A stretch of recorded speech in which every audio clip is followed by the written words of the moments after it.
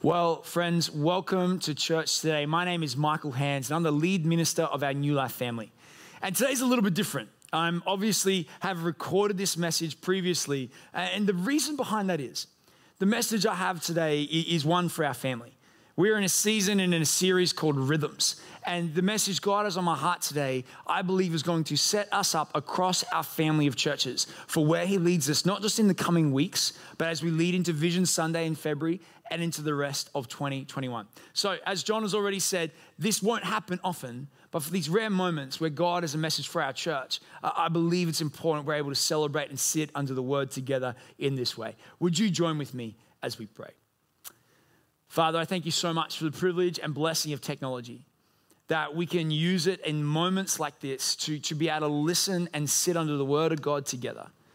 Lord, I pray powerfully right now that wherever my voice is being heard, that more than me, your voice would be heard, that your presence would be made known, that the tangible reality of your spirit would be experienced.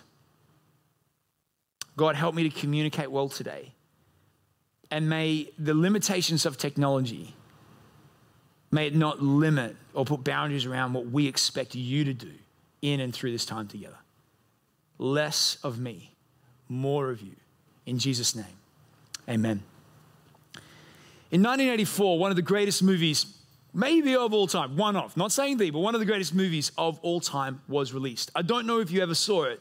It was called The Karate Kid. Phenomenal movie, a real family classic, and I loved it when I watched it growing up. I wasn't born in 1984, but I think it's a timeless classic.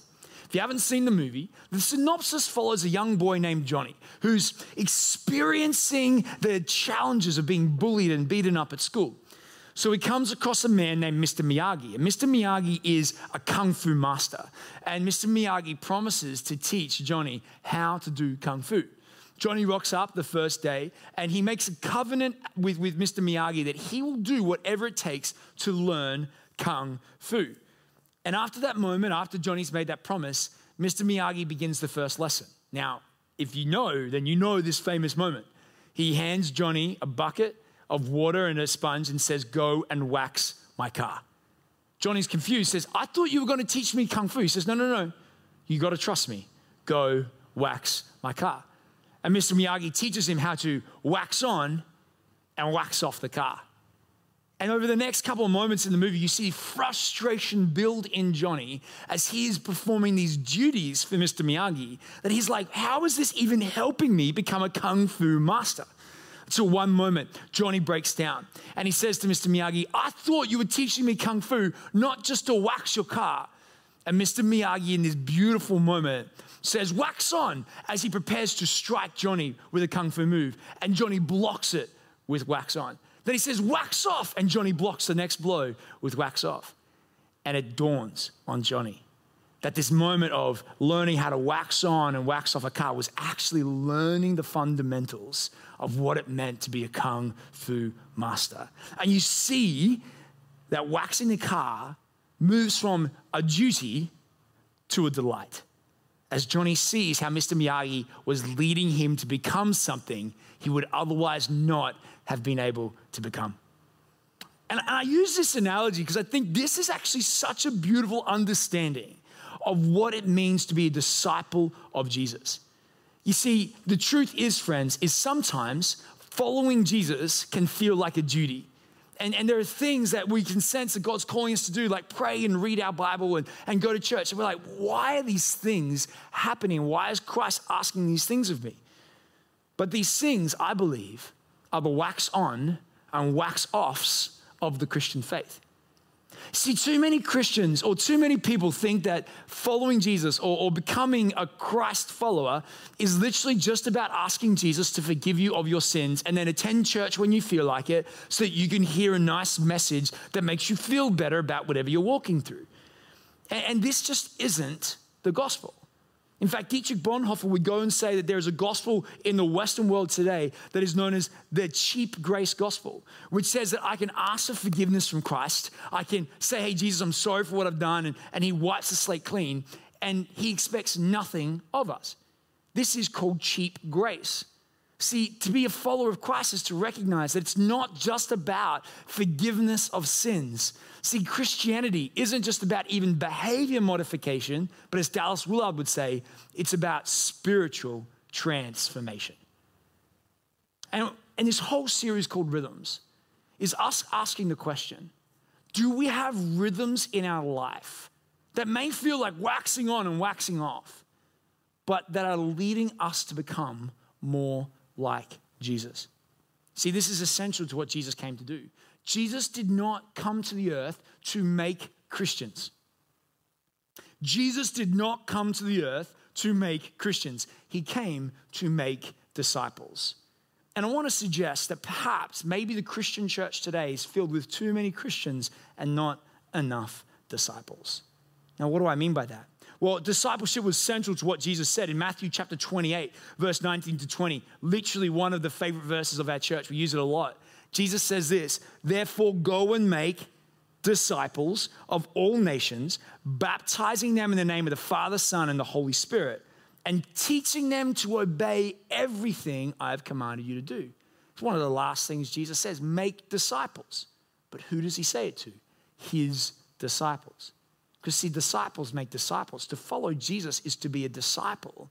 You know, in Matthew chapter 11, verse 28, a verse we landed on last week on the Gold Coast was this, come to me, Jesus says, all who are weary and heavy burdened, and I will give you rest. Beautiful. Thank you, Jesus. I would love rest. But he goes on, take my yoke upon you and what? Learn from me. See, Jesus seems to be intent about focusing on this process of learning how to wax on and wax off. See, theologians take the word disciple and they think that a better word for the word disciple would actually be apprentice. That Jesus is coming along and saying, come and be my apprentice. When he says, come and follow me, he's saying, come and apprentice under me. And this is a really helpful understanding of discipleship because an apprentice is not someone that is a perfect reflection of the master, but an apprentice is someone who is learning how to be like the master they claim to follow. And this is key to the discipleship process. Jesus has come to teach us a new way of life. Why? Because he doesn't just want to be an add-on to your old way of life. See, our old way of life is the very way of life that led Jesus to the cross to die for our sins in the first place. Jesus doesn't want us to continue living the very patterns and forms of brokenness that led him to die for our guilt and shame that he might offer us forgiveness. He only wants to offer us forgiveness, but transform the very patterns of our life that lead us to live in the brokenness of this world. See, Johnny didn't come to become a kung fu master by telling everybody that he was hanging out with Mr. Miyagi.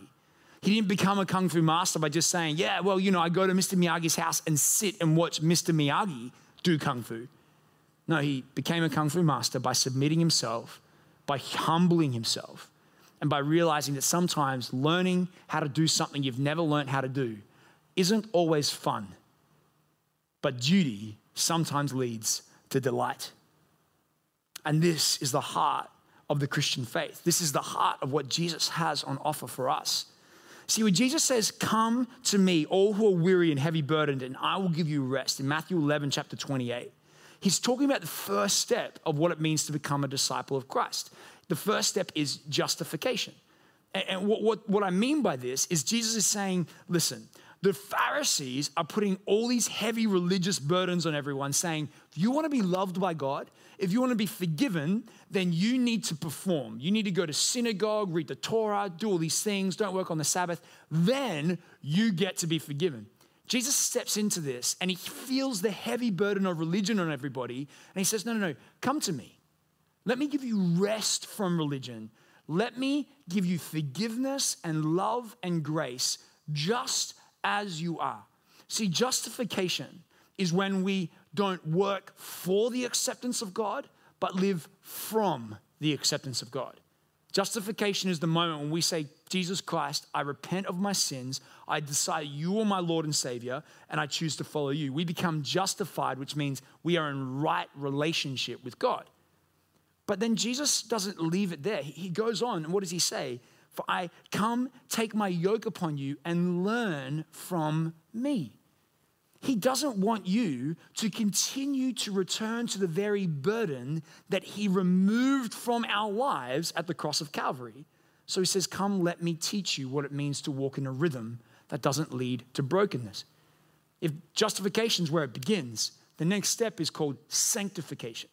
And sanctification is the process of learning to walk in the way that Jesus walked and learning to say no to the things that lead us to sin and brokenness in our life. And every single person who's called to be a follower and disciple and apprentice of Jesus is called, not only gets the gift of justification, but the invitation of sanctification as well. See, the Pharisees told everyone, you need to live for acceptance. And Jesus offered a way of life, a rhythm that says you can live from acceptance so that you don't have to do all these things that I might love you. I invite you to do these things because I love you. That's what Jesus is inviting us to do. It means that when we say yes to Christ, he's going to teach us how to no longer walk in the brokenness of the world around us. See, so many times as Christians, we say, come as you are.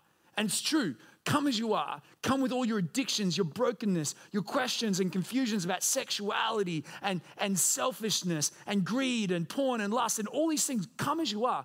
Don't deal with your brokenness before coming to Jesus. He takes your brokenness currently where it is. He's not afraid of it. But Jesus never said, come as you are and stay as you are. Because as you are is the problem. He says, come as you are and let me transform who you are. Too many Christians walk in the forgiveness and love of Christ without recognizing that to say yes to Jesus means that he's going to invite you in to say no to things in your world. And just a sidebar for a moment. When people say to me, Michael, do I have to change my sexual morality before coming to know Jesus? No, you don't. Come to know Jesus with all of your brokenness, wherever it is. But know this, Jesus will want to have a conversation with you about what it means to submit our sexual preferences and desires and longings to him. Michael, do I have to change my greed and my lust or my selfishness before coming to Jesus? No. The issue is you can't change yourself. Come to Jesus and he takes you as you are. He adopts you into his family as you are. But as you become a part of his family, he says, come and let me transform who you are to be who I purposed you to be. See, sanctification is not just the moment of saying yes to Christ. It's also saying, hey, Jesus, what are the things in my world that I need to start saying no to? Ruth Haley Barton emphasizes the need for spiritual disciplines, for these rhythms like this. She says, I cannot transform myself or anyone else for that matter. What I can do is create the condition of which spiritual transformation can take place by developing and maintaining a rhythm of spiritual practices that keep me open and available to God. See, what Ruth is saying here is that when you come to follow Jesus, he wants to teach you how to create space that he might show you what it means to become who he's called you to be. Maintain a rhythm, she says. These rhythms, throughout the history of the church, they've been called spiritual disciplines. And these spiritual disciplines are the wax on and wax off of the Christian faith. They don't teach us to become kung fu masters, but they teach us to become like the master, Jesus Christ. And some of you, when I said discipline, you're like, whoa. I didn't come here for religion. I didn't come here for rules and legality and all this stuff. I'm out. And it's because we have a really bad understanding of what a spiritual discipline is. John Mark Comer says it like this in his book, Ruthless Elimination of Hurry. A discipline is an activity I can do by direct effort that will enable me to do that which I cannot do by direct effort. Okay, what the heck does that mean? Do you remember when you learned how to drive a car? I remember watching my dad drive a car when I was young. I'm like, I can't wait to know the delight of driving a car. So when I was 16 and a half, I was like, Dad, teach me how to drive a car. And he took me out, and I was shocked by how difficult and unenjoyable learning how to drive a car actually is. I remember with one moment, Dad we were on a hill, and he was teaching me how to do hill starts. And he's like, okay, Michael, you need to engage the clutch at the right moment. And when that happens, you need to take the handbrake off, and the car will launch forward. And I'm like, I just couldn't conceive how that could happen. And I was trying so hard for 5 minutes, and I was doing what's known as riding the clutch, that the engine started to billow smoke. up into the air and all the way down the street. My dad's like, turn off the car, turn off the car. In that moment, driving a car didn't feel great. I hated it. I wanted to give up and walk away. But my dad sat me on the side of the curb and he said, hey, listen, this is hard, but let's walk through what went wrong. Let me teach you what you could have done a bit better, and then let's see if we can have another go. Thankfully, I didn't destroy the car, and thankfully my dad had the patience to walk me through the duty of the learning how to drive a car. So now I have the delight of being able to drive a car all on my own. So often we forget that sometimes it takes direct effort of learning how to do something to be able to do something by direct effort we've never been able to do, drive a car all by ourselves. And here's the beauty. You see, my father didn't teach me to drive a car so that I might earn his love. Because he loved me, he taught me how to drive a car because he knew the delight that was awaiting me was better than having to just say no to the duty and the pain of the learning. This is the same with Jesus. Jesus loves us enough that he says, come, let me teach you how to do things that may seem hard at first, but I trust me, the duty will transition to delight as you see who they allow you to become. This is what a spiritual discipline does. It is recognizing there are things you may not know how to do in following Christ, but it takes the humility of waxing on and waxing off that one day we actually become who Christ has called us to be. Dallas Willard describes a spiritual discipline like this. The disciplines are activities of mind and body purposefully undertaken to bring our personality and total being into effective cooperation with the divine order. They enable us more and more to live in a power that is, strictly speaking, beyond us, deriving from the spiritual realm itself. It's teaching us to live in a rhythm that we cannot find elsewhere in this world, because nothing but the Holy Spirit is able to teach us how to become like Christ. And spiritual disciplines create a rhythm where we create space for the Holy Spirit to shape us into his image. Richard Foster, who wrote a great book called The Celebration of Discipline, I encourage you to read it. It's beautiful. He says, God has given us the disciplines of the spiritual life as a means of receiving his grace. The disciplines allow us to place ourselves before God so that he can transform us. This is why Jesus says, come to me. Come create space with me, he says in Matthew 11, verse 28. And in 29, take my yoke upon you and learn from me. The disciplines and practices and rhythms of our life are all leading us to become someone. Who are your disciplines and practices leading you to become? See, here's the truth. We all have spiritual disciplines. When you wake up in the morning, what's the first thing that you do? How many of us look at our phone? That, friends, is a spiritual discipline. How many of us spend time scrolling through Netflix or the news or Facebook? That is a spiritual discipline. How many of us, whilst we're driving, use that time to be frustrated and angry or on the phone or distracted? That's a spiritual. These things are leading us to become someone. And what Jesus is saying, hey, you all have spiritual disciplines. The world has tricked you into thinking you don't, but you do. Are they leading you to become who you are called to be? And what Jesus is saying is, come learn from me. Come, let me teach you the unforced rhythms of grace, and I will show you what it looks like. You know, the Christian faith has a long history of disciplines that are seen in the life of Christ. The discipline of meditation, of prayer, of fasting, simplicity, fellowship, journaling, stewardship, Sabbath, solitude.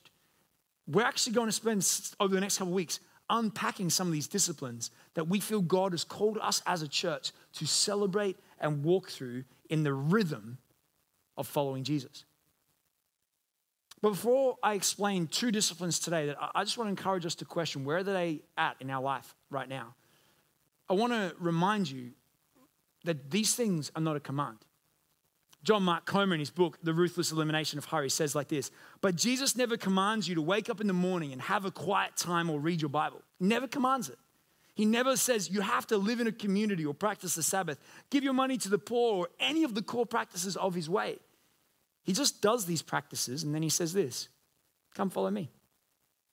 And as we said earlier, many scholars argue a better translation of Jesus' original language is apprentice under me. Friends, if these things were good enough for Jesus, should they not be blessings that we get to learn as well? Are you willing to become an apprentice, a disciple of Christ this year? Are you willing to recognize that unless you've been promoted to glory and have gone before us to heaven, that you still have learning to do in what it means to follow Jesus? And so today I want to invite you to consider two spiritual disciplines that in February we're going to institute as part of the rhythm of our church. And the first one is to ask the question, where does the spiritual discipline or rhythm of Scripture sit in your day-to-day life? Now, many of us will say, well, Michael, I don't have time, or I don't know how to read the Bible. In February, on Vision Sunday, I'm going to invite our church to start reading through the whole Bible together this year, that we as a church might read through the whole Bible. Now, that might be too much, so we're going to have another option to just read through the New Testament as well. And you can choose whatever rhythm is going to best suit you. But here's what I found out. Did you know that it would take the average person 12 minutes a day to read through the entire Bible in a year? 12 minutes. I don't have time. 12 minutes a day. Friends, there is a generational problem occurring in the church where we are biblically illiterate. More and more Christians have not read the full canon of Scripture, and so they do not know the character or voice of God. And God invites us into this gift, saying, I wrote this so that you would know me. And as a church this year, starting in February on Vision Sunday, we are going to step into that boldly. We're going to resource you in what it means to read the Bible, how to read the Bible, and it's not going to be easy. But I guarantee you this, if you can do this with us, God will take what seems like a duty and make it a delight as he teaches you the eternal truth of his Scripture. And I would love you to pray over that over the next coming weeks. How might God be asking you to read his word this year? The second thing is this. I would love you to pray about what does it look like to be a part of the spiritual rhythm, spiritual discipline of community this year.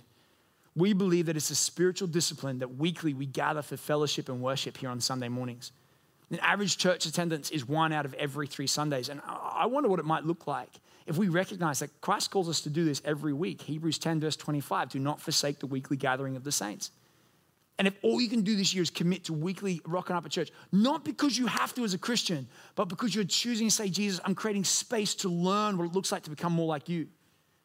The second opportunity for community, which I would say is vital for us, is to open the Scriptures to pray and read and grow together. And in February, at the Gold Coast, we're going to be launching our small groups. And you may not have had a small group this year, but what would it look like for you to slow down your life enough that we might step into a small group together? And you might be like, Michael, I don't need to read the Bible with other Christians. What if other Christians need to read the Bible with you, to walk with you, be in community with you, break bread with you, enjoy life with you? And I'm going to expand more of these on these over the coming months. But here's my question. What do these rhythms look like for you today? Because these were rhythms that Christ celebrated. And these are rhythms that he invited us to do as well. You'll never learn the delight of playing the guitar without the discipline of practice.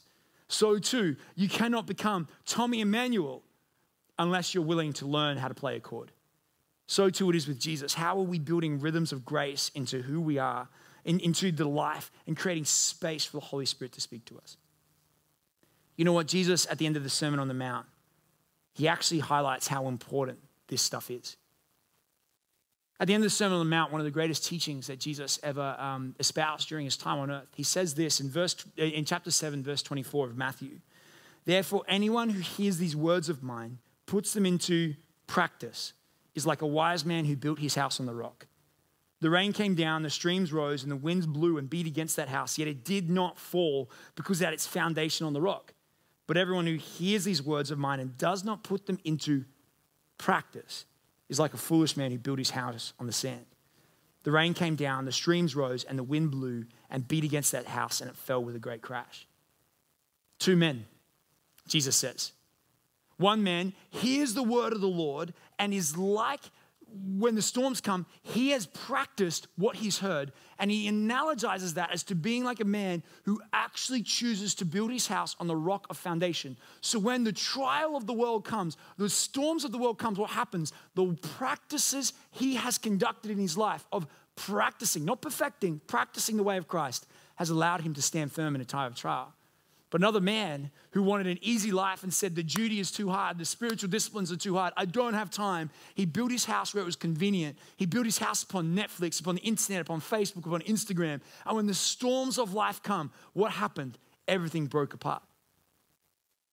See, Jesus in this moment says, I didn't just come to go and die on a cross. He spends 3 years teaching us the way. He spends 3 years teaching us his way. Why? So when we come to know him and walk with him and follow him, he says, practice these things. Not so that storms never come, but COVID-19 came. And you want to know my observation as a pastor? The people who struggled in their relationship with Jesus was those people whose intimacy with Christ only existed in a public space. There was no private and personal rhythm of discipline.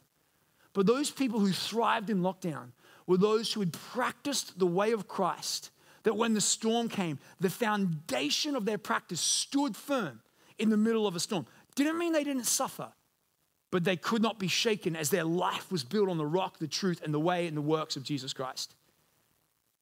Friends, I cannot guarantee you 2021 will not have storms, but Jesus invites us not to build to avoid the storm, but to build a life that can withstand and endure it, not just for this life, but for eternity. This is why the practices of Jesus are essential. What are the practices that you are following, and are they strong enough to withstand the storm? And it all begins with desire. Last week I spoke about the idea that Mary and Martha were two different people, that Mary sat at the feet of Jesus because she desired to become like Christ. Spiritual disciplines should not come because we desire to look like we are doing the right thing, but they should be motivated by a desire that we want to become like the one who went to the cross for us. Ruth Haley Barton says it like this: this depth of desire has a great deal to do with the outcome of our life. Often those who accomplish what they set out to do in life are not those who are the most talented or gifted or who have had the best opportunities. Often they are the ones who are most deeply in touch with how badly they want whatever they want. They are the ones who consistently refuse to be deterred by the things that many of us have allowed to become excuses. What I would say Ruth is saying here is this: our decision to live in the rhythm and way of Christ will be directly defined by how much we desire to live a life like Jesus. That's where it starts. Jesus lived the life we couldn't live. He died a death we should have died. And in the whole midst of that, he says, you know what? Come follow me. Come apprentice under me. Let me teach you the unforced rhythms of grace, that I can teach you a better way to live. If you want the abundant life Jesus has on offer, then we must humble ourselves to learn to wax on and wax off the way Jesus did himself. The master is calling for apprentices. The master is calling for disciples. What are your rhythms this year? And are you willing just to experiment with us and see if by the power of the Holy Spirit, these rhythms of grace might move from duties to delights? Let me pray. Dear Lord Jesus, I believe firmly that you have given us practices and rhythms, not to earn your love or earn your favor, because God, I don't read my Bible so that you will love me. I read my Bible because I believe you do love me and I want to know you better. I don't pray, God, just to earn your acceptance. Oh, you accept me so I get to talk to you.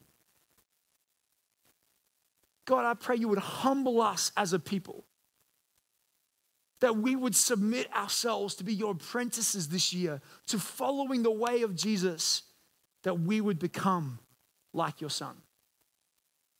That no matter the storm, no matter the trial, no matter the suffering, you would help us to build a life on the firm foundation and rock and truth of Jesus Christ.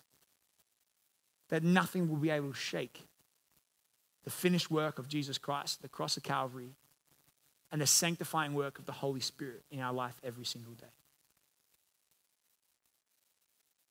No matter what it looks like, no matter what it costs, Lord, teach us what it means for duty to become delight this year. I thank you for inviting us to follow you. I pray we would have the courage to say yes. In Jesus' name we pray. Amen.